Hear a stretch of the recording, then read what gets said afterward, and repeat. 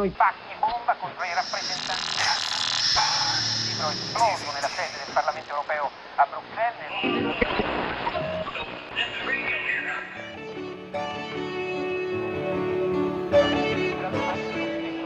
Della Commissione europea 2 giorni dopo un pacco con il libro in fumatura. Okay, let's see a movie. Do you ever fantasize about listening to Hank? This is Death by DVD, and you're listening to Hank, the world's greatest. I will be your host for this episode that would best be accompanied by Rolling Rock and cocaine.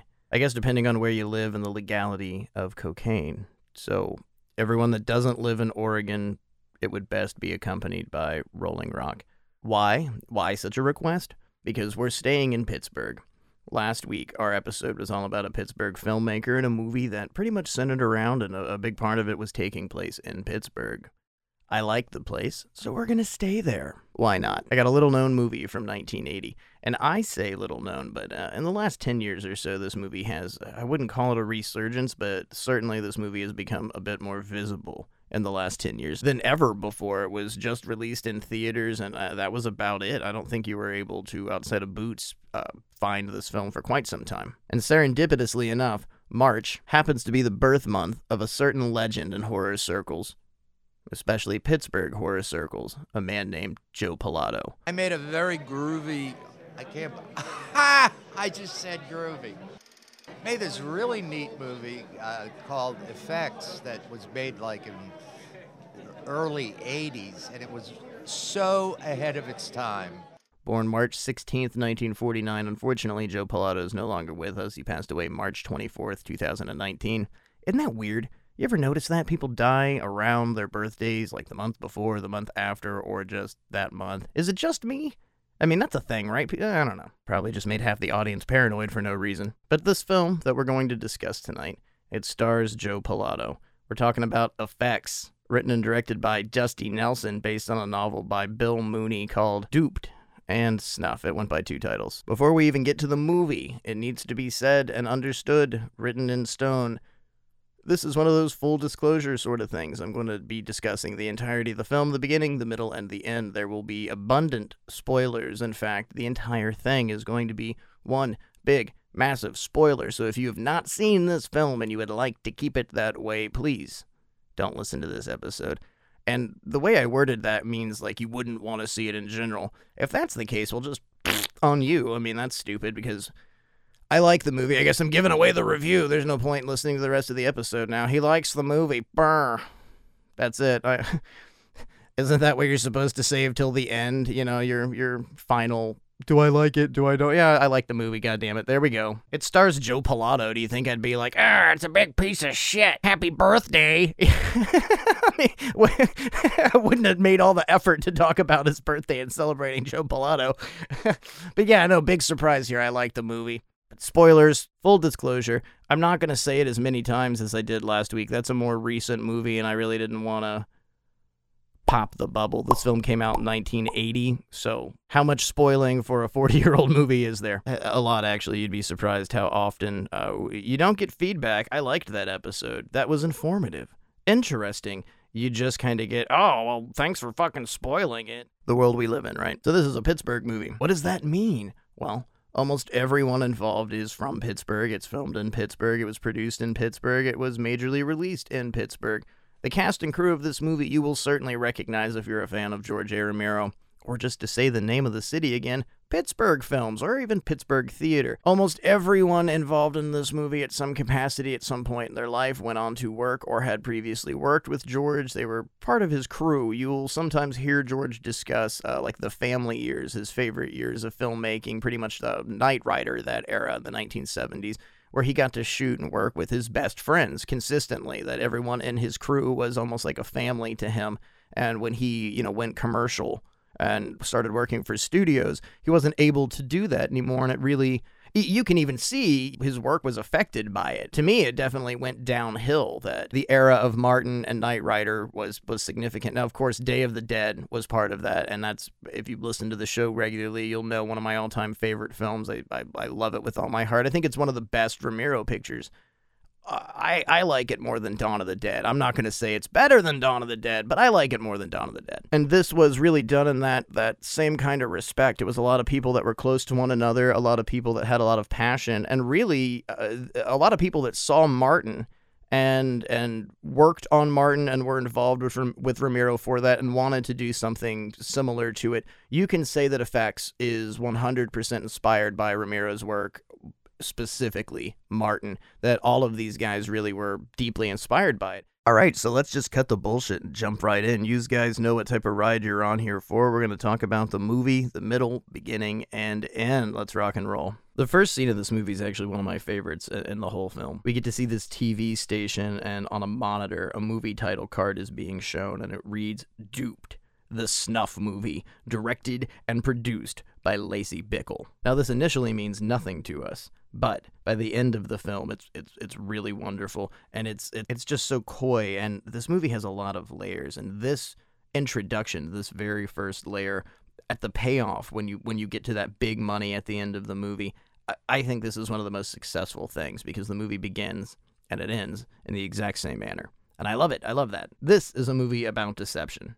And it begins instantly, the deception. I mean, obviously, the movie begins instantly when you press play. But you just don't know it. I mean, you know that the movie has begun because you press play. You don't know about the deception. But that itself is another theme in the movie. What is real and what isn't? But I'll get to that in a little while. So right after this TV station shot, you've got immediate nudity. It's always a great way to get the audience's attention, get them into the movie. Nudity. It's also a fantastic way to introduce a character. People tend to be uncomfortable when it's a male character, but that is such a great way to show somebody, just cock and balls, swinging. Hey, it's Tim, the character. But that's not what we're dealing with here. It is some female nudity. In fact, it's a shower scene. The movie begins, we've got this TV station scene. Then it goes immediately into a woman taking a shower. And then she smokes a joint. So nudity and drug use? Excellent. But something very strange is going on. Something real weird is happening to this doobie smoking lady.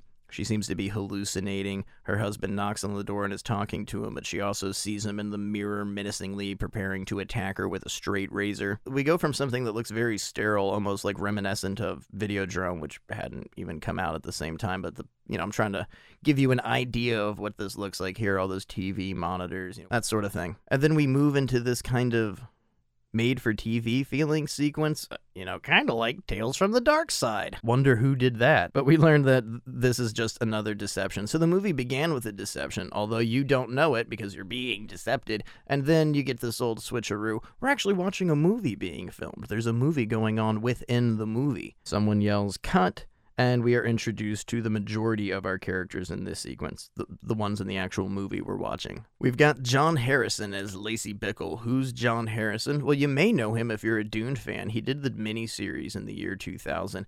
He was a writer and director for Tales from the Dark Side. I believe he's working on the new Creepshow series, but this dude's old school when it comes to Romero. He did the soundtrack for Day of the Dead. I would consider him a legend. He plays the director of the movie that we are watching.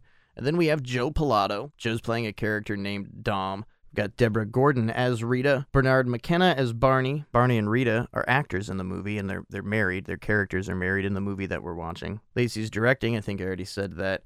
And Dom, Joe Pilato, he's shooting the film, and he's the effects guy. They're shooting out in a cabin, sort of farmhouse type thing. A really lovely place in the country area outside of Pittsburgh. Susan Chapek is introduced as well, playing a character named Celeste. Immediately, we can see that we have some unique characters on deck. Pilato's Dom just doesn't really know anybody. He's an odd man out. He's new. It seems you kind of get this feeling immediately that everyone is really comfortable with each other, and Dom isn't necessarily uncomfortable. He's just a new guy. He's a hired gun. Really, from the first scene to the last, everything is some form of deception one way or another. You can't trust anyone or anything that's happening in this movie. We see here that Lacey has hidden cameras installed in the house. For what reasons? Movie making is really all that we know at this point, but there's something creepy about it. There's something not right about it. We're shown that.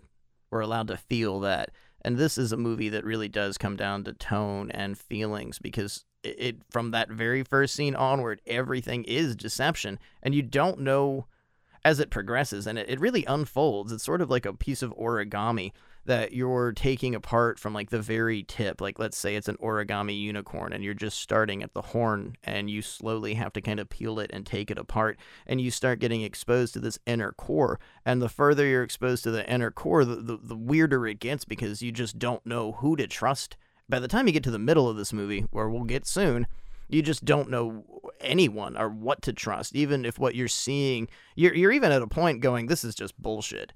And the deeper you get into things, the more clever the editing comes into play, and it just pays off, to me, in my personal and humble opinion, beautifully at the end of this. So all we can assume is these hidden cameras have something to do with the movie being shot. We know that Lacey and his crew are making a horror picture, and it's a violent one. If you're a fan of Dawn of the Dead, you'll relish in the fact that all the blood is that hyper red, almost orange tinged stage blood, and you'll also be excited to know that Tom Savini does almost all the special effects, if not all of them. Here we get something we need to take note of. This crazy flute noise will play throughout the movie, and every time that this happens, it means somebody is being watched. We've been allowed to see one hidden camera that we know Lacey has. Celeste comes up to it and begins performing a little bit of Shakespeare, letting us know that maybe the cameras aren't so hidden after all. Some people are in on this. A little flute noise plays, and that establishes for the rest of the movie, whenever that plays, you're watching something from somebody else's perspective that is being filmed. And then it's time for us to hit Funky Town. Dom meets up with Celeste at a local bar, and they strike up a friendship. Well, they strike up a conversation that leads to a friendship. And he's just curious as to why she's a gaffer on this project and not acting. But before we get to learn any more information, we're quickly interrupted by the sleaze himself, good old Tom Savini, and he is wearing the most ridiculous hat. It's an umbrella. It's an umbrella hat. They were really popular in the 1980s, but every time you see one, they're just, I don't know. There's like two types of people that wear umbrella hats. One of them, I'm sure, has extreme anxiety and is very, very concerned about the rain, and the other one is the guy that Tom Savini is playing in this movie, which is a giant asshole.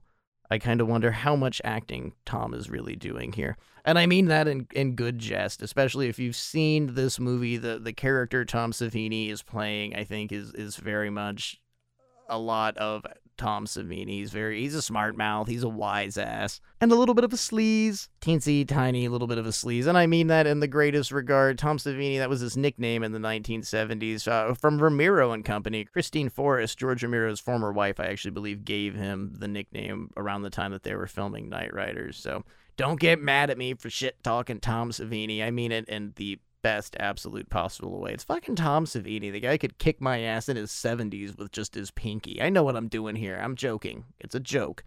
Fucking relax. Guy said he was doing a Pittsburgh show and just shit dog Tom Savini.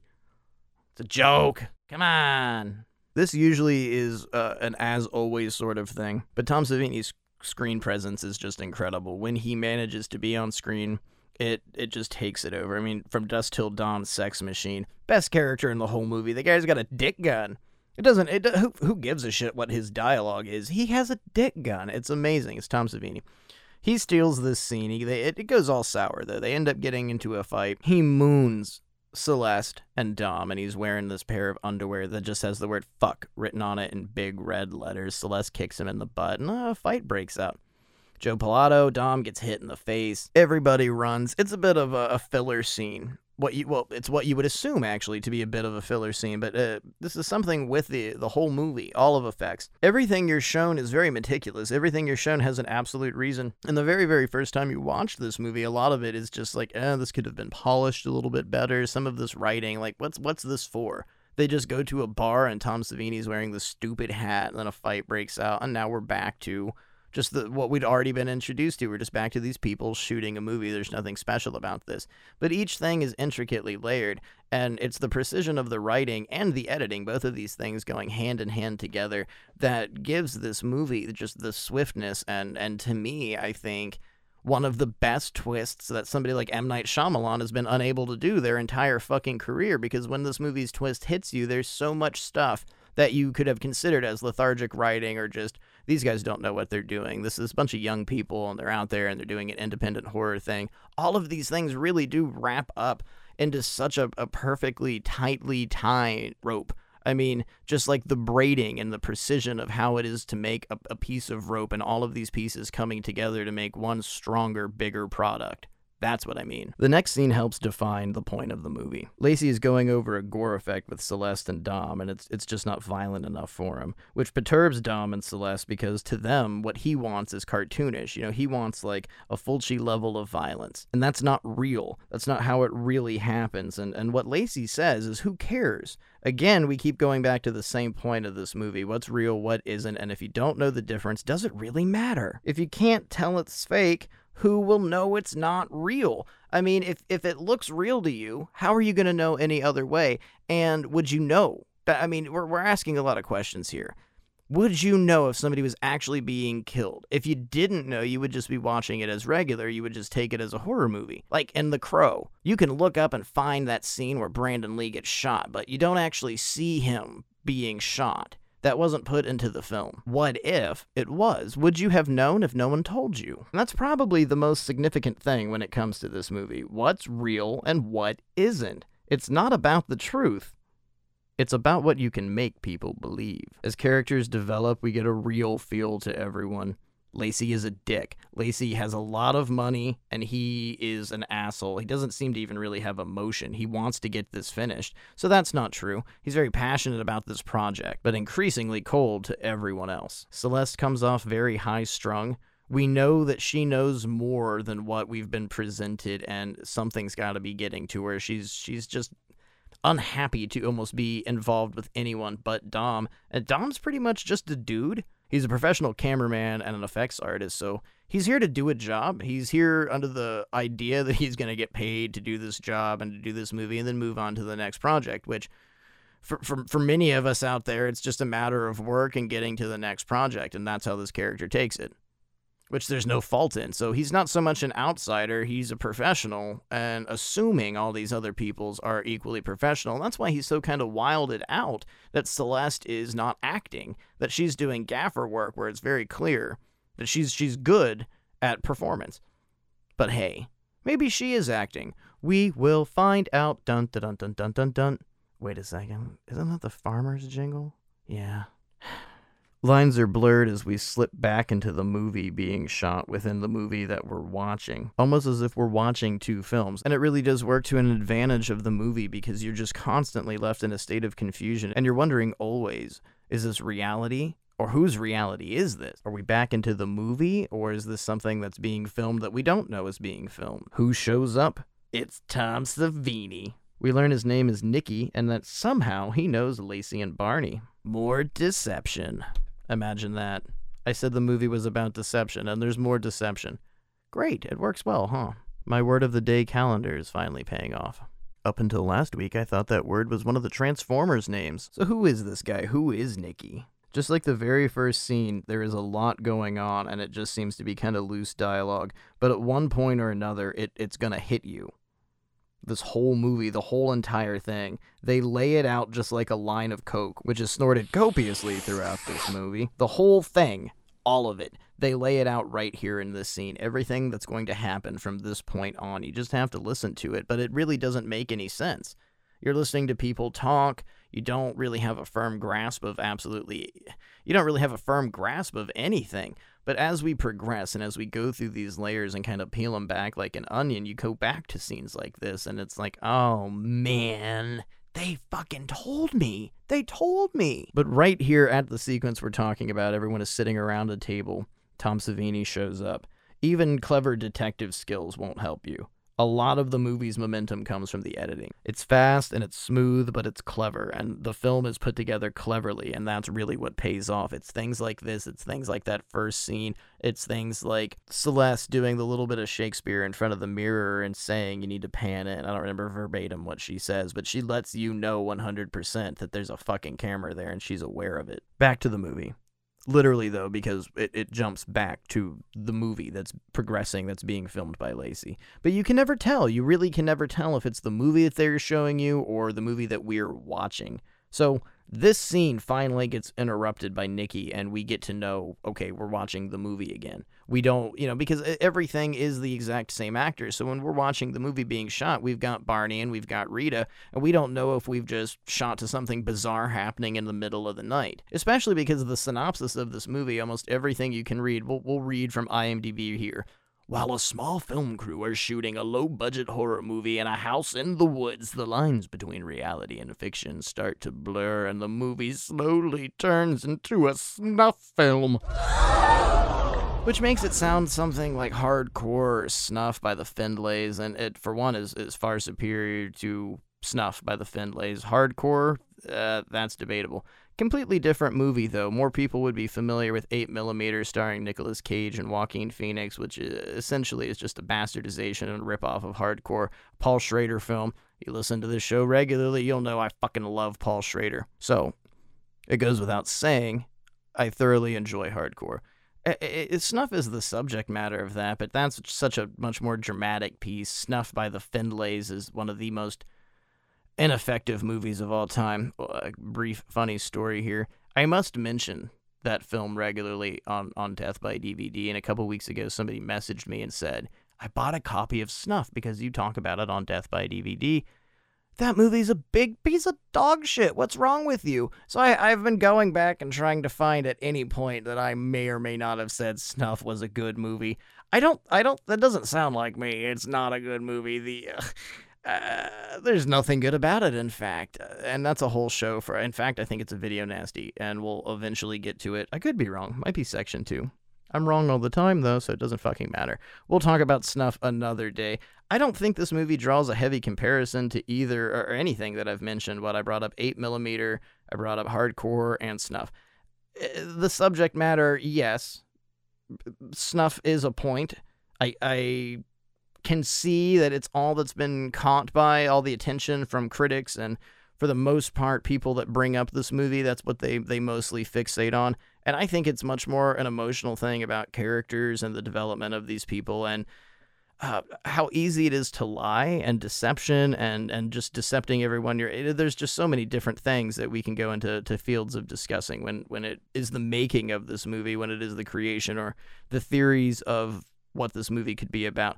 But for all intents and purposes, we're discussing just effects. We're just going to discuss what happens in the movie, what I think works, and obviously I'm interjecting regularly my thoughts and my feelings on the subject matter. So we're not going to get as analytical as we sometimes do into the making and the reasonings behind all this and the psychoanalytical concepts. And that's a bit much for tonight, because I think most of it's really relevant and in your face, especially if you can find this movie, if you can sit down and watch this movie. I don't know if it's out of print anymore. The American Genre Film Archive, AGFA, Vinegar Syndrome's sister label, they released it a few years ago, but I don't even know if that's available now. So Nicky pops up and absolutely ruins this scene that they're in the middle of shooting. Find out here that he has an actress with another character we've not been shown to on the screen named Lobo, who is dying to try out for him, wants to meet Lacey, wants to participate in the movie. Lacey tells him, just wait a few minutes, and Pilato lets him know, hey, we can finish this ourselves. Don't worry about it. They're shooting some backup and cutaway shots, and the movie ends for now with mystery and intrigue. Well, the movie they're filming inside of the movie we're watching. There's something to note here. Lacey asks Celeste to join him with Nicky as he leaves, but she declines to stay with Dom, where we eventually learn that Lacey has inherited all of his wealth from his parents, who died in a plane accident, and that Celeste has had a history with him. Dom asks a very important question here. He asks to Celeste, if Lacey has so much money, why is this almost a one-man crew shooting on 16mm?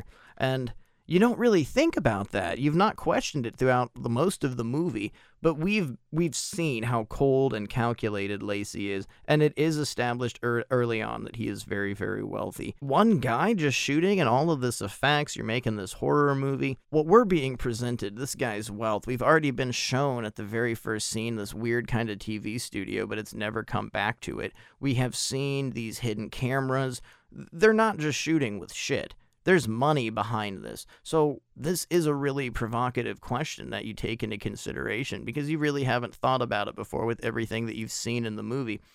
And something that's really unique about this entire experience is you're witnessing these people making a movie. So if you're really not familiar with how that's done or how it was done in the 1970s and 1980s, what you get to see is pretty much like a behind-the-scenes thing. You are seeing Pilato's job, you're seeing what it's like to be a cameraman, and you've got a lot of cool stuff of like how you need to take film from the can and you put it into a bag so light doesn't hit it. All of these things that are ridiculously hard but are shown in the movie with like exquisite skill, all of these things that you need to understand is just a daily job to these people, that you're watching the people that make the magic that you sit down and you void with, that you lose reality with and makes your day better, that this is a day job to these people, just like the one you come home from and watch movies to avoid.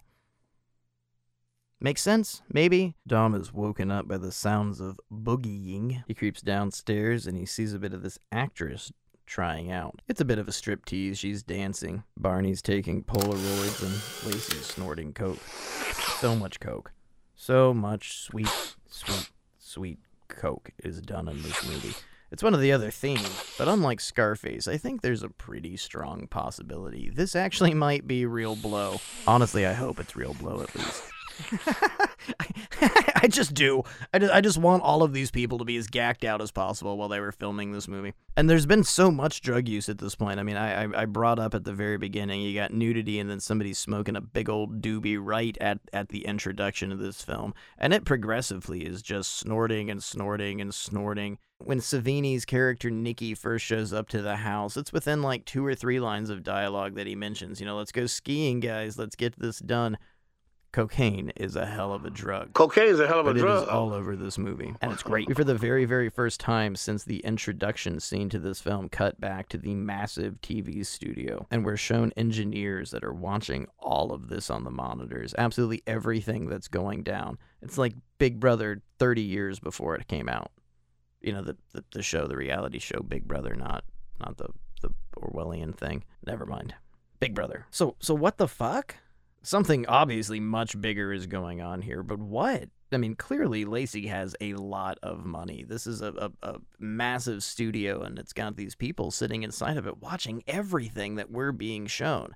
So we were established that there's a hidden camera in the house, but there's much, much more than just a fucking hidden camera. We get some really pleasant nature shots here, because that's what this movie was missing. We needed some nature shots of Pittsburgh. It's actually Pennsylvania itself is a really pretty state. And this scene shows it off. This movie was filmed for about $55,000 in about a period of a month, mostly shot on 16mm, and they did shoot outside of Pittsburgh, Pennsylvania. So you've got a lot of nice foliage here in this sequence. You've got Dom taking Celeste to go fishing. He's teaching her how to fly fish, and Pilato is just a pleasure to watch. He's so natural, and his performance is fun. He genuinely is fun, and it is such a hard difference from what we've seen in Day of the Dead. He's so abrasive. He's so awful. His character is one of the most vile interpretations of evil you've ever seen. There's something so relatable. There's such an every guy sort of feeling about this. And just as I was making snarky fun about Tom Savini and him not really acting in this movie, I don't think Joe Pilato was doing a lot either. I think this is a lot of naturality. I think this is a lot of who he is, especially at this point in his life. I mean, Day of the Dead hadn't even happened at this point, so... I mean, he's technically in Dawn of the Dead, depending on which version you watch. He's one of the guys asking for cigarettes before they take off at the beginning of the movie, leaving the city and head out toward Monroeville. So not a lot. He hadn't really been able to progress and hadn't had a lot of experience. And what you have with this character is somebody that's not necessarily sheepish, but they're very stiff. And it's not the performance, it's not Joe Pilato, it's the character. The character is stiff. He doesn't really fit in with the other people. He doesn't really party with them. He obviously has an interest in Celeste, and that's the one thing he's focusing on, which, very beautiful woman. He has interest in her, so why not? Especially when you don't work for the company, you don't know them. Hey, shoot your shot. But all of this, again, this is one of those things that's like, why is this in the movie? They're just fly fishing. And throughout this, if you listen carefully and you take note, we'll switch over to a blue screen and we'll hear that flute music. They're being watched. We know, and it was established, that Celeste is aware that there are hidden cameras. She's got something else going on. It looks like everybody involved in this movie has a different script and they're not supposed to tell somebody. And that's very commonplace. Directors like David Lynch are very well known for doing that they have very certain versions of certain scripts that are given to actors, so they only do their specific part. So it's not super uncommon. It's not like it's unfair or it's something really strange that Lacey is doing to everyone, but there really does seem to be a level of deviant voyeurism that is against everyone's trust here. There's something quite unnatural about what's going on. But all of these things end up coming together. I mean, look at something like Parasite. That movie came to you in such a weird, strange, layered format that when you saw the end of it, it almost ruins the movie because the effective nature of everything was held with the surprise. When it comes to effects, you see the surprise at the end of the movie and you get the twist and you understand what's going on completely, and I think it makes the movie twice as more appreciable. Appreciable? Is that a word? Am I making up words again every goddamn week? You can appreciate the product, I think, a lot much more when you get to the end, and it's one of those things that you finish it and you're like, well, I want to watch this again because I gotta re-see some of this stuff, and that is because it's clever, thoughtfully made, and well done. Well done on everyone's part. We'll get a little bit off subject here, but the film's editor and one of the producers was a guy named Pasquale Buba, and it's a name that you should recognize from Romero work. He was in Dawn of the Dead. He's one of the Motorcycle Raiders, but he was, until his death in 2018, a prolific editor, an incredibly skilled editor, and this is one of the first depictions of how skilled he is. You want to talk about how good this guy was? Heat. Yeah, with Robert De Niro, Al Pacino, that one, Heat. He's the head editor. That was some of his finest work. Well, next to this, I think it's fantastic. He also did the editing for Monkey Shines for George A. Romero. He did the editing for the segment The Lonesome Death of Jordy Verrill and Creepshow, Night Riders, arguably my favorite George Romero movie. I'm a little tricky, though. I'm a big fan of Martin, and I'm a big fan of Day of the Dead, so that's a three sort of thing, a trifecta of favorites. You'll most commonly hear him referred to as Pat. Pat Buba was a genius, an artist, an incredible human being, and at where we're at in the movie, I think this is really a testament even to more what I'm talking about, because I've mentioned this 2 or 3 times, the editing is exquisite, and it is, he cut 2 movies for Romero, so when I say it's reminiscent to his style, you can maybe understand what I mean here, but even movies, especially movies like Martin, that's some of the tightest precision when it comes to Romero's style as an editor, and it was exquisite. It gave you this, like, John Ford, Sam Peckinpah kind of feel of pacing. It was very, very Western based, and this movie, I mean, which is a very strange thing to say, especially if you're not familiar with Western pictures or Western TV shows in the 1940s, 50s, and 60s. But the way Romero cut, and something like Night of the Living Dead is very significant in this conversation, it's cut very similar to how those Westerns would have been, as is effects from 1979, 1980, because it's just so fast and you're given so much. And I mean this even more about, like, Western television shows than really the movies itself, because you had to fit 3-hour story in a 25-minute format with a bunch of cigarette commercials in between it, because it's 1950.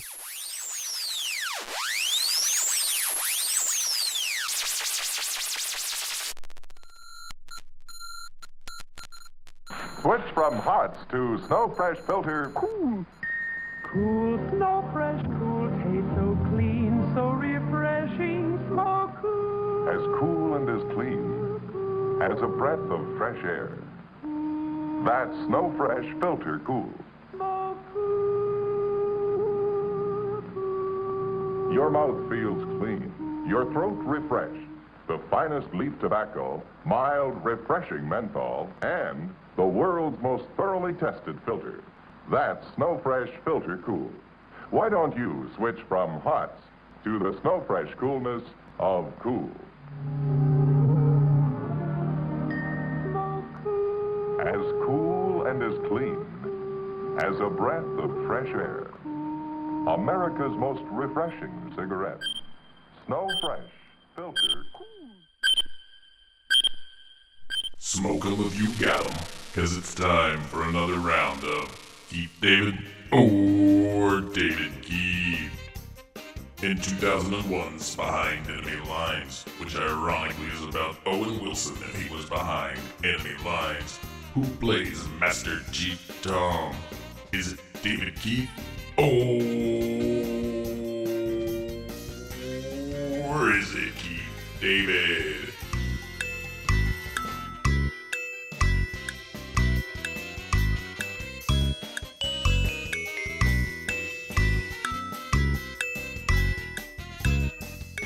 It's David Keith. Thanks for playing another heart-stopping, boner-popping round of David Keith or Keith David. Until next time, goodbye and good luck, and now back to Hank.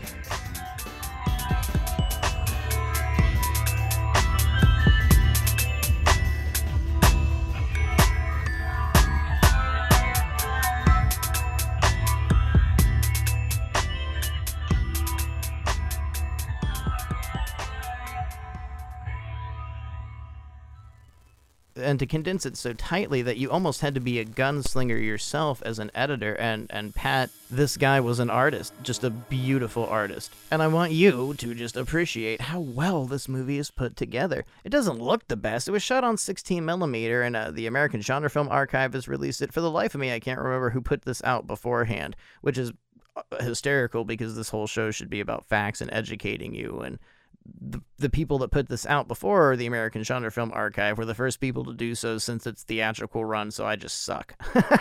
I just suck. But if it makes any difference to you, the fact is null and void because you probably can't buy that copy at all anymore. I have the AGFA version. Not doing anything for the audience now. Yeah, sorry. Well, let's get back to the movie. We find out now that this massive TV studio is somewhere inside the house that we're shooting at, this quaint little country farmhouse kind of cabin in the Pennsylvania wilderness. We see now that Lacey has cameras everywhere.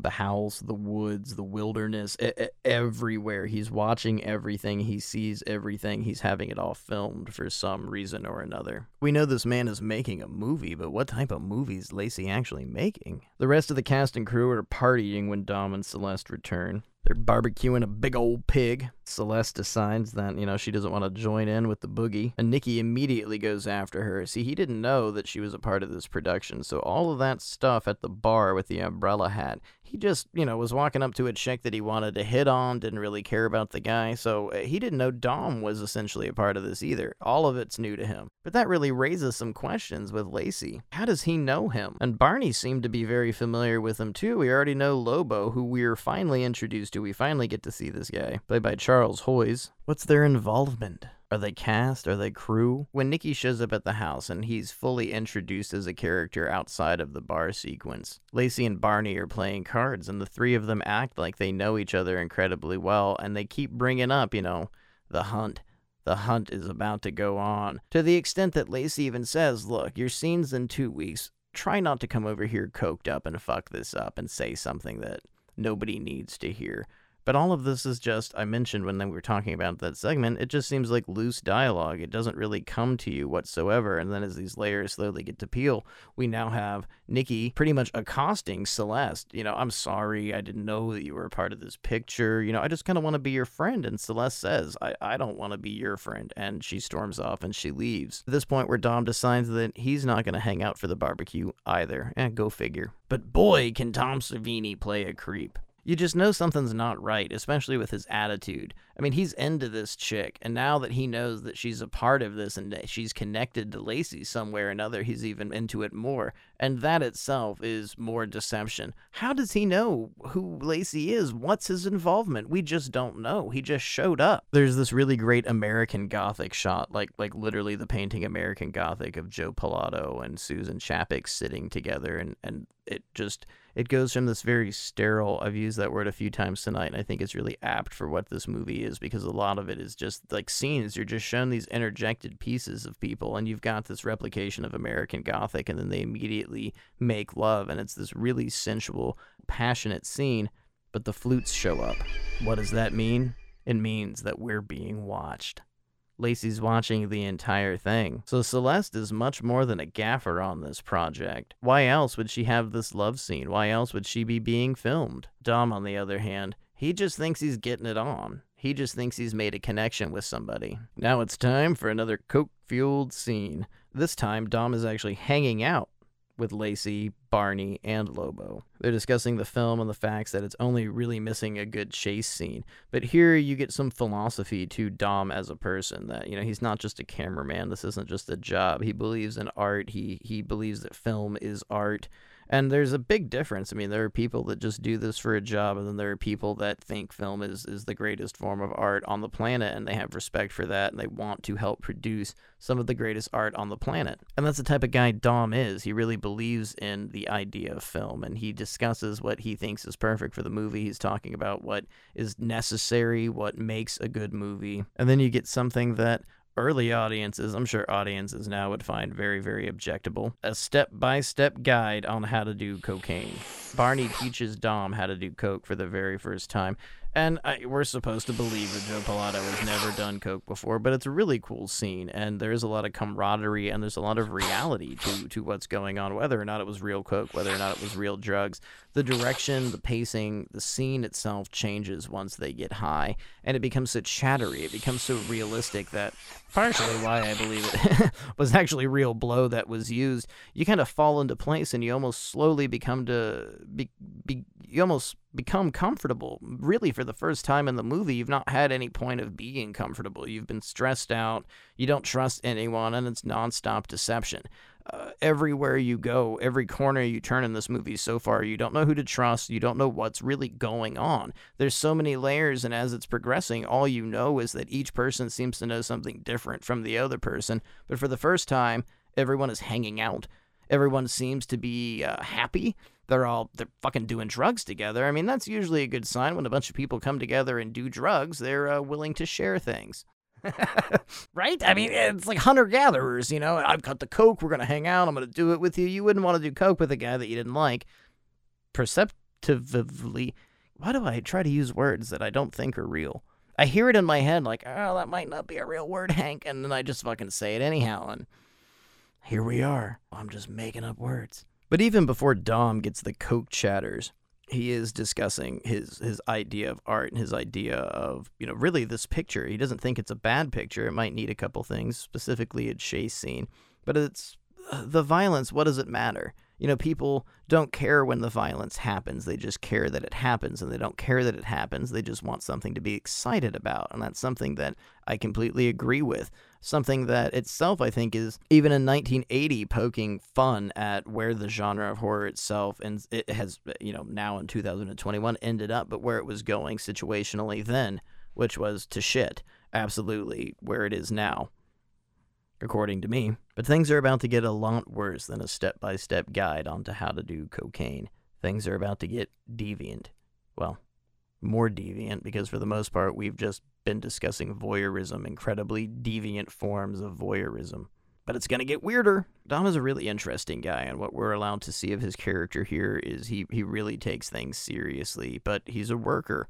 And, you know, it's something you can relate to, especially the deeper your interest is when it comes to film. Now, I have worked on sets before. I've been a part of filmmaking. I have worked with people that I don't know whatsoever, and trying to form camaraderie is very, very hard, because you know, you work, you're there specifically to work, and when we're introduced to this scenario, everyone is having fun, everyone is getting fucked up together, they're freely discussing things, and that's not always how things go. For the most part, people show up to work and they work, and that can be said to be true in any situation. People show up, they work, and they work. So we get something a little bit different here, you know, and I was discussing earlier this familial aspect that Romero was so fond of in the 1970s and early 1980s, and this is kind of the concept of that. These people are coming together and they're getting high, they're forming realities, I guess. You know, it's not just people working, it's not just coworkers. What you're assuming at this point is that friendships are being formed, and that these people are getting an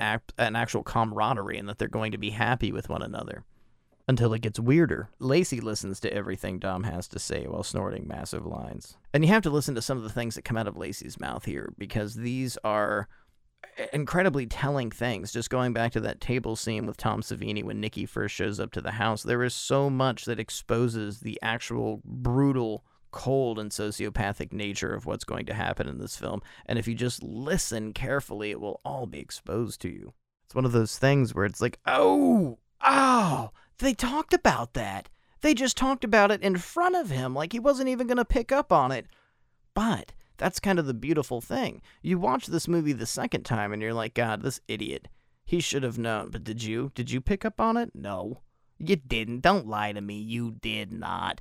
It's such a surprise, and it's so cleverly put together, and it's so, I want to use the word accurately pieced together, but I know that doesn't really make sense. But I mean, knowing the behind the scenes, when you know how movies are made, when you know how things are pieced together, and you see how easy it could be to deceive somebody and to do something like this. And as I was referencing, even with guys like David Lynch giving multiple versions of scripts to people, you can really see this coming together. There is so much reality in this that it becomes more horrifying because of the reality that is believable. You know, you could believe this actually happening. And to me, that makes the story twice as terrifying as, ghosts coming out of someone's ass, and that's a haunted doll. Woo! So after hearing all of this, Lacey wants to show Dom and everyone else a movie. It's a movie that he got from a friend, a movie that he specifically says is for a very unique audience and is going to blow your minds. And boy, is he right. It's not a movie, it's not a picture, it's a fucking snuff reel. It's a masked executioner murdering a woman. And the money shot here is the reactions. You get these close-up shots of the movie we're actually watching while they're watching this snuff film of Joe Pilato just disgusted and horrified while Lacey is watching everyone. Lobo is confused as to if this is actually a real movie, and it really seems like Barney's in on it, that he's getting off on this, and that possibly he's seen it before. This isn't unusual to him. It's trash. That's what Dom says. It's absolute trash. But could it be a fake? That's the question that Lacey raises. He wants to know if people would see this, if the public would see this. And Dom says directly back to him, you did. You paid for it. So yes, people would see this. And he's convinced it's real, but Lacey explains to him, this is a student film. I made it, and the guy that did the special effects passed away in a motorcycle accident. So that's why I've hired you. And Dom is mad. He tells him, well, if you had that guy, you wouldn't need me. You'd be making millions. You'd be fine. And is convinced something horrible is happening here. Now, what we're being shown on screen is no different from any of the other gore that's been presented to us in the movie, but we have to take the performance given to us from Dom, Joe Pilato, that this is something to be offended by. Everyone is shocked. Everyone but Barney and Lacey. The idea that you just watched a murder for, sexual gratification, for the idea of art, for the idea of film, that poses a very bizarre question, and now lets us look deeper into what Lacey possibly may be doing here. Why does he have such an interest or such fascination with the realism? What is the point? Because if you don't know it's real, it's just an effect. If Fulci was real and you never knew it, what would be the fun? You'd never know it. So what's his whole gain here? What's he going with? We just don't know. We return to this very massive point. What is real? What is going on? What's reality? What movie's Lacey really shooting? Now, the next scene may actually have my favorite dialogue in this entire movie. Lacey's watching the snuff film again. He's, sitting by himself in the dark drinking, and Rita comes in for a drink herself, and she just needs to chatter. She just needs to talk. She feels like she's being watched. She hates being in front of the mirror. Something creeps her out every time she's in front of them, where she just can't help but feel like somebody sees her. She's absolutely terrified that Barney's really going to kill her, that one of these days the razor blade's going to be real and he's going to slash her up. She's perceiving what's actually happening. Something absolutely insane's going on. Barney's behavior is getting over the top more and more, which you can only assume is the heavy amount of cocaine everyone's snorting. The flute theme plays, and we know that Rita's being watched. We know that all of this is on tape. And here lies the dialogue. Lacey says very flat, like, fucking mono. Do you want to have sex? Nothing sensual, nothing provocative. Rita cackles and says, yeah, that would feel great right now. Wait. With you? Or in general? And God damn it, it is one of the most unintentionally hysterical scenes. Well, it very well may have been intentional for the situation, just to show you how undesirable just the attitude of Lacey is. John Harrison isn't an unhandsome cat. He's a pretty okay-looking fella, but the guy who's playing Lacey Bickle is just absolutely disgusting. Last week, we were talking about the final interview by Fred Vogel, and I mentioned at one point the actor Granger Hines. I can see his face, and I just associate with him with that character that he plays in the final interview, and I almost hate him because of that. You really have something here with John Harrison, which is funny because it's somebody I have a great deal of admiration for. I'm very fond of this guy, and then you see him in this movie, and it's like, God damn it, John Harrison, I'd fucking cave your face in with a rock if I could, because you're a greasy son of a bitch. No. Lacey Bickle. It's Lacey Bickle. And for people, that aren't professional actors, it's not like you have this long, lingering career of Academy Award winners under John Harrison's name as an actor. He was inspired 100% by George Romero, John Amplis, Savini, everyone involved with Martin, and that's what pushed this forward, all of these guys' performances.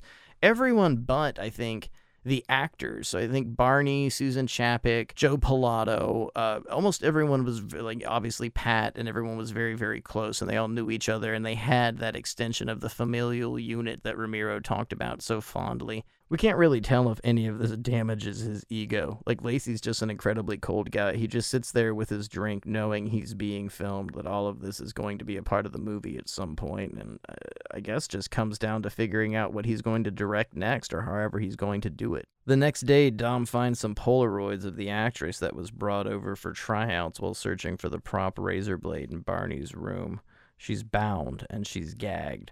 Barney surprises him, and we don't get to see the rest of the Polaroids, but Dom says he was sorry he missed her this time, and Barney replies, yeah, sorry you missed her the last time. What? What? Why are things getting so goddamn devious? It's not even like regularity anymore. The people that he was just hanging out with the day prior to this have completely changed. Barney himself completely becomes more and more unbound and erratic as the story goes forward. But what do you mean the last time? And the pictures aren't just like Betty Page tied up being spanked. It's a woman in absolute terror, bound and gagged to a chair. Something's not right about this. Dom himself just asking was more or less a way to try and figure out, well, what is this? You guys just had her here the other night. It was a little wacky. But we return to the movie being shot. We have a rehearsal scene, a very frightening sequence where Rita is being chased by Barney up the stairs with a straight razor, hence why they needed the straight razor. It's just general work. We're going over what needs to be done on the lighting and how it's going to be shot, and we get almost a bit of normality and regularity here. And then we cut to Dom and Celeste spending time together, and Dom is telling her he wants to make love by the ocean, and he wants to be happy, and I want to make unadulterated love to you. I just want to be with you and happy. And what do we get? We get that little flute theme. We know they're being watched. Something's wrong. Some of the things that she has said to Dom, some of the time that she has spent with him, may or may not have been caught on camera, and she is surprised. She knows what's happening. And possibly she doesn't want Lacey to know some of the emotion, some of the happiness that she has felt with Dom. She knows something. Her and Nikki both are very insidious characters. They know something more than we even know at this point. We are left in the same situation as Dom. Through this entire movie, they show us stuff. They show us these layers, and I'm pointing it out to you here and there. Hey, pay attention to this. But when you watch this film, you are doing it 100% from Dom's point of view, and you're fucking lost. You're just as confused as he is, to the point that you could even start to consider the movie bad. And I really feel that this is the false judgment and wrong judgment of most critics, that the movie is considered to be this pandering dialogue piece. And no, you get to the ending and then you have to rewatch the movie. This is something that takes more than one viewing. This is something that has intricacy, that you see it and immediately you have to see it again, because it allows you to understand all the things that you had missed. And not necessarily missed, but these things that hit you like bricks in the face at the end of the film. So all these beautiful, sensual things, these dreams, these things that Dom's really feeling from his heart, he's telling to Celeste, and all the while Lacey's watching. Not just Lacey, he's in the studio at this point. We're back at the TV studio when it's cutting back and forth. After it's introduced the second time, whenever Lacey is behind the scenes and this flute music plays, it usually cuts back to these people watching in the studio. They're editing, they're directing, they're taking the live footage and cutting it and putting it into the film as it's happening. It really is like live reality television 30 years before its time. Lacey is always watching. Tensions begin to flare, and Barney is progressively getting worse and worse and worse. He breaks into the room and has an altercation with Celeste, and it's something that really worries Dom. He's afraid he's going to attack her. Production is getting closer and closer to closing, so all we can assume is that everyone's just very, very tired. The next day, Lacey wakes Dom up early and tells him to get dressed and to come outside as quickly as possible, where he finds Nikki and Lobo waiting for him by the truck. It's a truck we've never seen before. We don't know really what's going on, and Lacey says, I've got some shots that I need to get done. I want to do these for the ending credits because the whole movie is this horror picture and it's about possession, so the whole feeling of evil watching over you. Let's just get some nice sprawling shots, kind of just like the Evil Dead. But Nikki and Lobo know the location, so they're going to take you out. They've already scouted it. I need this done in the morning because of the light. It all makes sense. I mean, it's a pretty okay request for a director. It sucks, but hey, first thing in the morning, you get out there, you get some shots. It's going to equate beauty. Everybody knows morning light looks the best. And again, this is one of those things that you just got to pay attention to what is happening, because when they all get into the truck together, Lobo says, just wake me up when it's all over. And then Nikki leans out the window and he says to Lacey, hey, remember my left side. That's my best side. Make sure to get my left side. And Dom makes nothing of it, but neither do we, the audience. Hence why I just referenced why we are literally in the same position as Dom, because all of this just comes off to you as loose dialogue. I swear to God, the first time you watch this movie, it's like, just a bunch of people talking and doing blow. Nothing really is going on here. Then you hit that last scene, and we're getting there. We are progressing. We're getting there. And the son of a bitch just pays off so beautifully.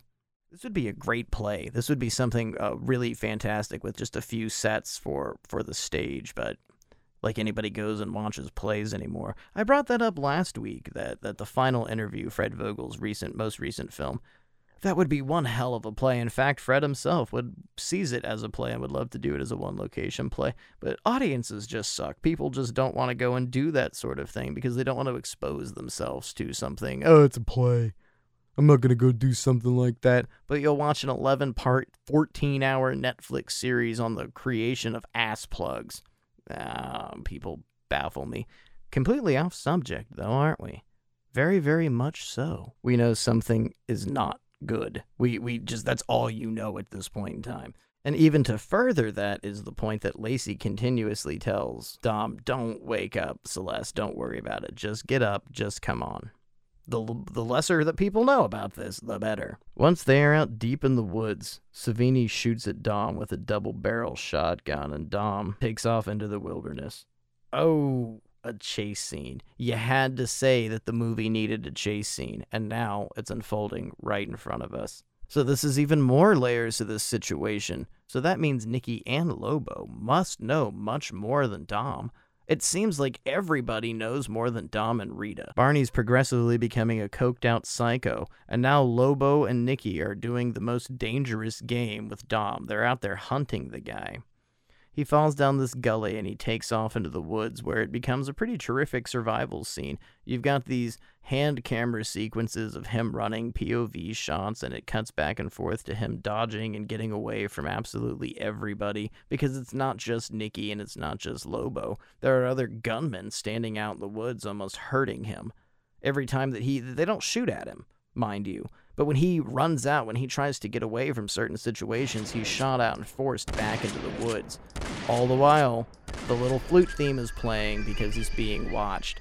This was scripted. This was set up. Did Nikki actually try to kill him? Yeah, it kind of looks like that, which I guess would have fucked up the movie a little bit, but we were graced with something a little bit more here. We, in the situation, being Lacey, because he's getting so much more action than he thought. Why else is this being filmed? It's creeping upon us slowly, the cold and awful realization that this man is making much more than one movie. What we were shown and seen with that snuff sequence and his excitement is that the question I've been asking the entire time, is it real?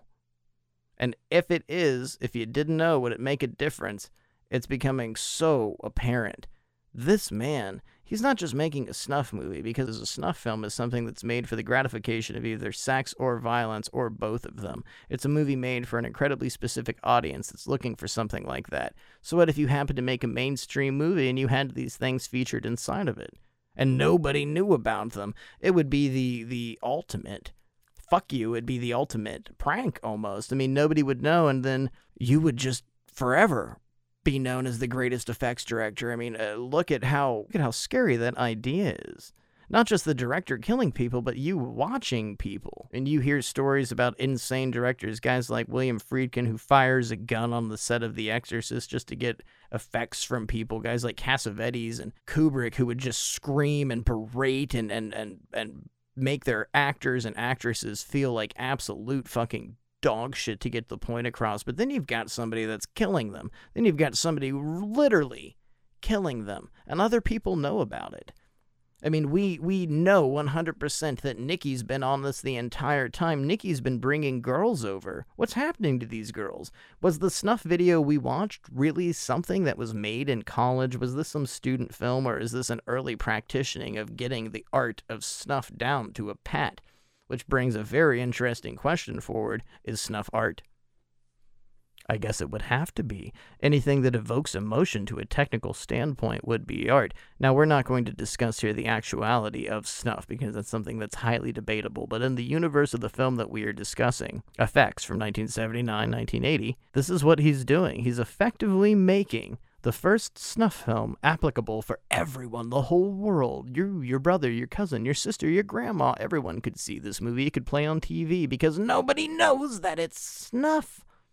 Now that is fucking horrifying. So it's very clear Nikki has been involved from the start. We don't know how much Celeste knows, but Lobo also is out hunting humans. Everyone seems to be onto something, but it's all to different extents. Herded through the woods and being caught by secret cameras, Dom struggles to get away from danger. He's wounded, his foot's all fucked up, he ripped his heel off, and here we see something heartbreaking.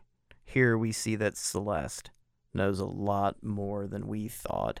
She's in the studio. She's standing right there. We cut to Lacey and his gang of producers in that big, beautiful TV studio under the house, and we had an inkling that something was up to no good when she confirmed at the beginning of the movie she knew where the cameras were. But maybe she's one of the only people that has the final script as well as Lacey. Maybe she knows how evil this whole product is going to end up being. I don't know. You don't know.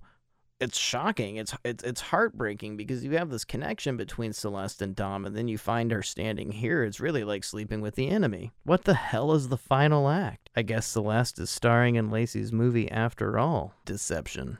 It's all deception. Dom is struggling through the woods, wounded and being herded by these gunmen, and he finally comes along a house. The cameras pick him up going inside, and that's about the last they see of him. It's one of the gunmen's cabin, and he shows up, ready for a drink and some random harmonica playing, because that's something this movie was missing. Harmonica tunes. Dom ends up caving this dude's head in with a fire poker, and one of the most visceral scenes of the movie where you just see the action. You just see him doing it, and it's kill or be killed. He goes out to shoot some nature footage and gets shot at by Nikki and has now been wildly running through the woods wounded. There's nothing short but survival on his mind at this point. This isn't a day's work. This isn't finishing the shoot. He has no idea what's going on, and he has absolutely no idea that there are cameras everywhere watching this. It's like The Truman Show, but honestly more depressing, because that movie was just capturing somebody's entire existence. This is capturing their fucking death. Or so we think. They could have killed him. I mean, I think Nikki was out there to do so, but everyone else at this point, they're hurting him. He's being brought to some location. He doesn't know it, and neither do we. So Dom caves this guy's head in with a fire poker and ends up acquiring a double-barrel shotgun with 2 shots, and he's on his way back to the filming location. They even say it in the movie, the cameramen watching him. He's on his way home. They're expecting this. This is part of the script. Dom went from a cameraman and effects artist to actually starring in Lacey's movie.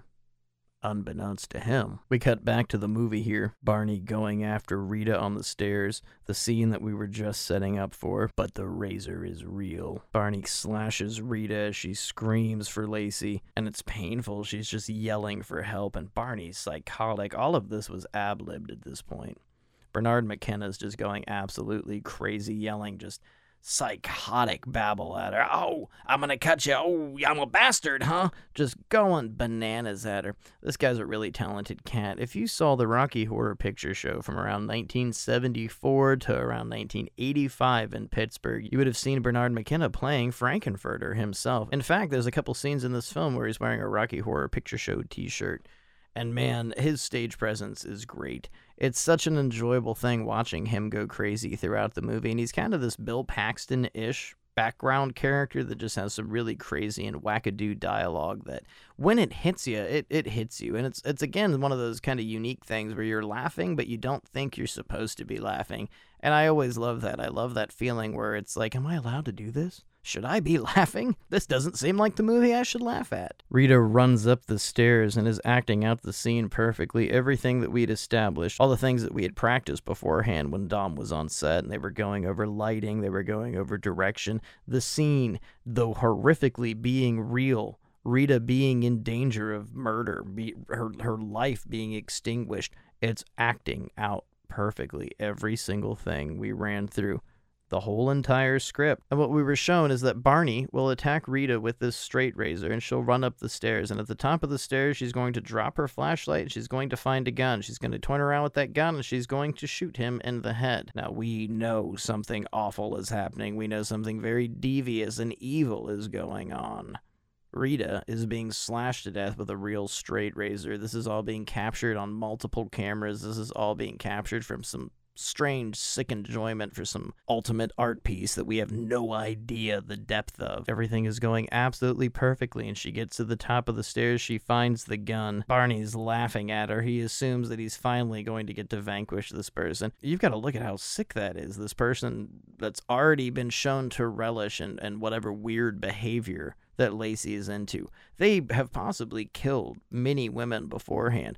The snuff film we saw, he's one of the few people that stands with Lacey. It's fake. It's definitely fake. This guy's established. He's a part of this person's sick crew of depraved acts. The gun is actually loaded. Everything has got to be for the movie, right? I mean, what a better way to actually get this scene. Actors are expendable. You can get a new actor. You can hire somebody else, especially if you're fucking killing them. Then you never have to even really worry about the competition. The gun is loaded.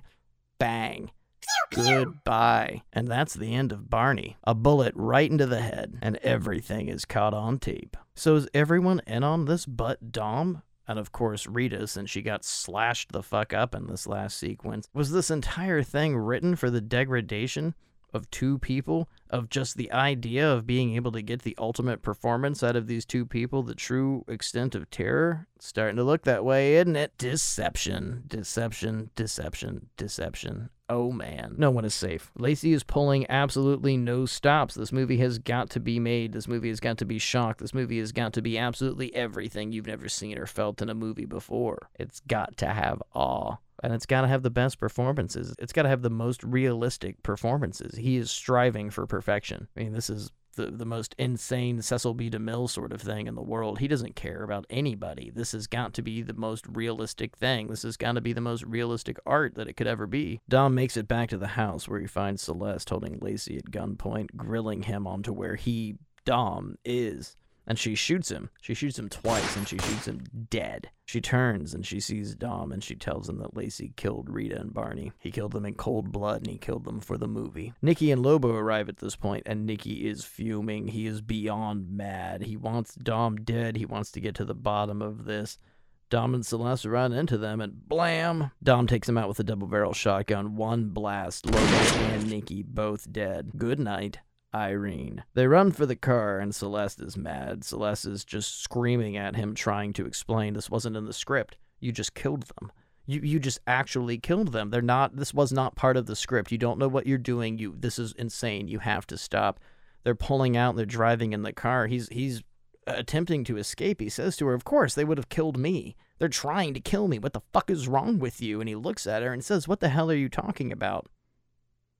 And then the car explodes. That's the end. That's it.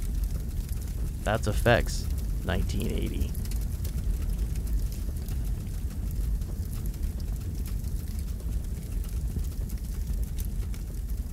No one knows what the script was except Lacey. Whatever his master plan was, you think throughout the entirety of this is some situationally loose, poor writing and weird dialogue, and it's just this weird, goofy movie of these people having fun, and they're all friends, and they're all just hanging out, and they're having a really good time. The layers and the anticipation that is brought forth through the entirety of this film is immaculate and borderline something as masterpiece full, which I know isn't a fucking word this time, as Ramirez Martin, something that is so excellently and quality edited, something that is so beautifully paced, that has such an ultimately insane, heartbreaking story. I don't know how you could look at this movie any other way that it is one of the most deceitful, brutal stories that you could find in a movie. I mean, this is evil. Lacey is absolutely evil. This character, this guy, he created this whole idea, this level of this movie. Everyone had absolutely different scripts. No one knew what they were shooting with until the very brutal end, and the entire point was to kill everyone for the realism behind it, was to kill everyone because you don't know what's real and what's not. So you don't have an effects budget, fuck it, just kill them. If something is so good and something looks so decadent and so beautiful, how would you know otherwise? And then if it was spun to you, just as films like Snuff by the Findlay were, as real, you would go out of your way to see it and then be astonished by the after effect. You would just let it relish over you how brutal the film was. And on Death by DVD, we do that all the time. We talk about how brutal films are and how wonderful the Fulci violence is and how immaculate the gore and realistic it looks, when it's never realistic. It's always splatter. It's always gore. You've got somebody that's obsessed with making it look so realistic that he's going out of his way to kill these people, that it has to be that violent because life is that violent. There's a lot of purposes, there's a lot of points that you could take in this direction of the movie. You could look at it as something like the pre-telling of violence and how people are going to look at movies and they're going to blame people for specific things. I know right now is the worst time possible to reference somebody like Marilyn Manson, but despite his awful being and the things that he has done, Columbine was not his fault, and he was heavily accused of something like that because of his music, because of the people that committed that crime being interested in him. Something like this, something like Effects, I think predates that, and then itself I made the joke about Big Brother. You really have the idea of being constantly watched. In 1979 and 1980, it seemed laughable. It seemed like something the Russians would be doing, to be filmed all the time, to be watched in every essence of your life, and then years later it becomes reality television. Being exposed in every moment that you have, being caught by somebody else for their entertainment purposes. That just seemed, nobody would have thought that was a reality. That was Orwellian. I think a big point of this movie does play into something like 1984 and does have an Orwellian feel to it, but there is something much more devious. There is something much more darker. Just the idea, the sick idea of murdering these people and no one knowing. Because it's one thing to say, like Faces of Death, this is real violence. You're watching these atrocities committed, but using it all for the intent of a special effect. Oh, God, it's evil. That's so evil. I mean, come on, man. And isn't it great? Isn't that just, don't you want to, like, wallow in that? You get to the end of this movie, and it's like, oh my God, they've been talking about this the whole time. When Nikki was introduced, I've been talking about that whole sequence where they're sitting at the table. They talk about the hunt. They talk about everything that is going to slowly unfold and happen. Everything was calculated. The script of this film itself was incredibly tight and calculated, to the extent that while you watch the movie and it slowly becomes exposed to you, the depth, the layers of all of these things and how people are involved to so many different extents, you start to slowly realize, oh my God, this is immaculate. It might be low budget, it might be cheap, it might not be the best looking thing you've ever seen, but it's one of the most cleverly written pieces of its genre and time, even to now. It really is mechanical. It's like the configuration from Hellraiser. It's this beautifully running on perfect precision machine. Duped. Deception. Pure evil. Just conceptually, the entire thing is so tight. It's just so well-rounded. I love this movie. I love watching it. Every time that I'm able to sit down and enjoy this, I have such a great time.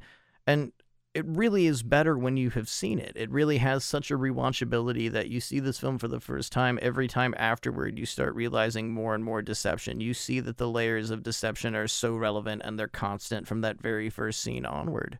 The movie ends just as it began. The name of the film on a big marquee outside of someplace like 42nd Street. The big city at night. The movie's being seen. The movie's sold.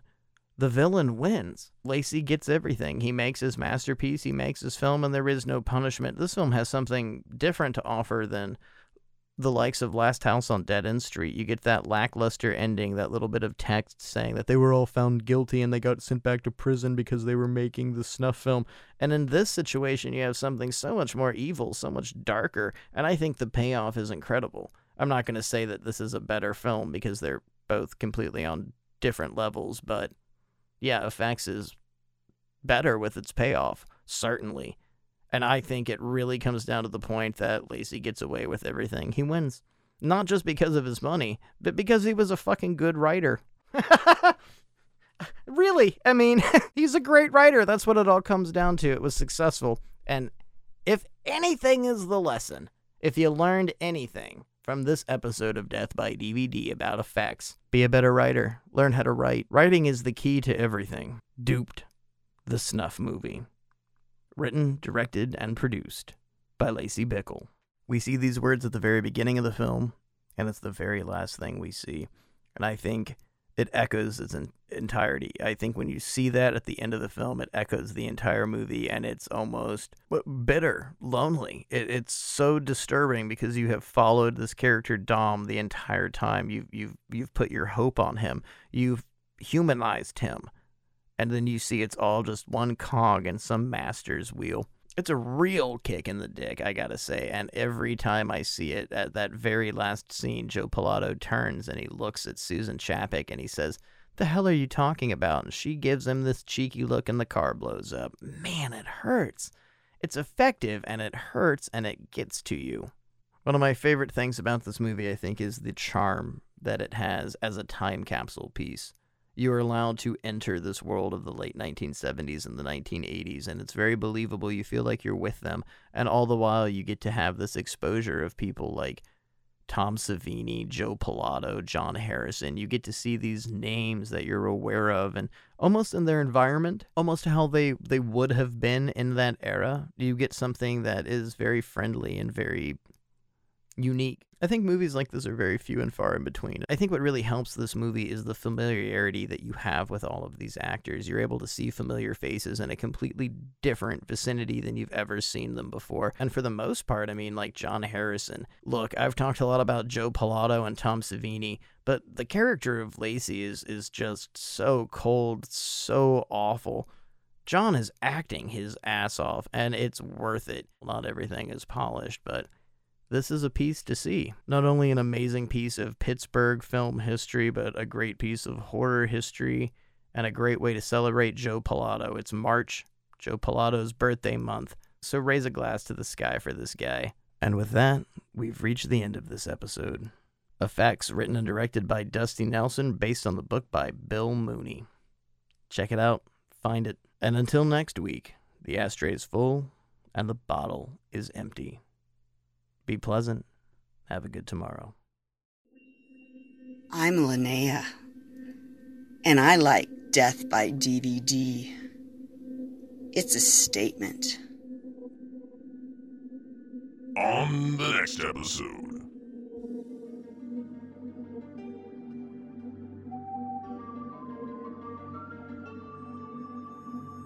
Two FBI agents, Hank, the world's greatest, the believer, and I, Alexander Nash, the skeptic, investigate the strange and unexplained while hidden forces work to impede their efforts. Hank and Nash investigate a series of murders where there appears to be no tangible method for the murderer's entrance and escape. Eugene Victor Toombs, a seemingly normal janitor, is suspected by Hank to be a mutant who kills his victims and extracts their livers in order to prolong his existence. Find out what happens on the next episode of Death Files.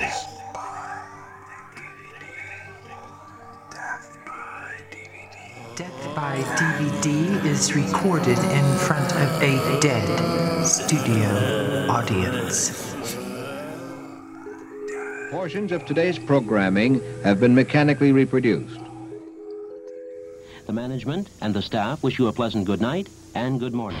Per il crack Parmalat, per i giudici Callisto Tanti sapeva tutto, avrebbe avuto una perfetta conoscenza.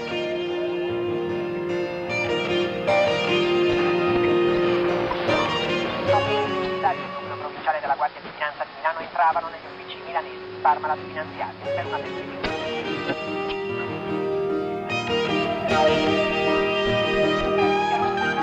Non finire il campionato. Sul fronte sindacale il coordinamento nazionale dei sindacati Parmalat difende il marchio. I fatti di bomba contro i rappresentanti europei. Stamattina un ordigno nascosto in un libro esploso nella sede del Parlamento europeo a Bruxelles.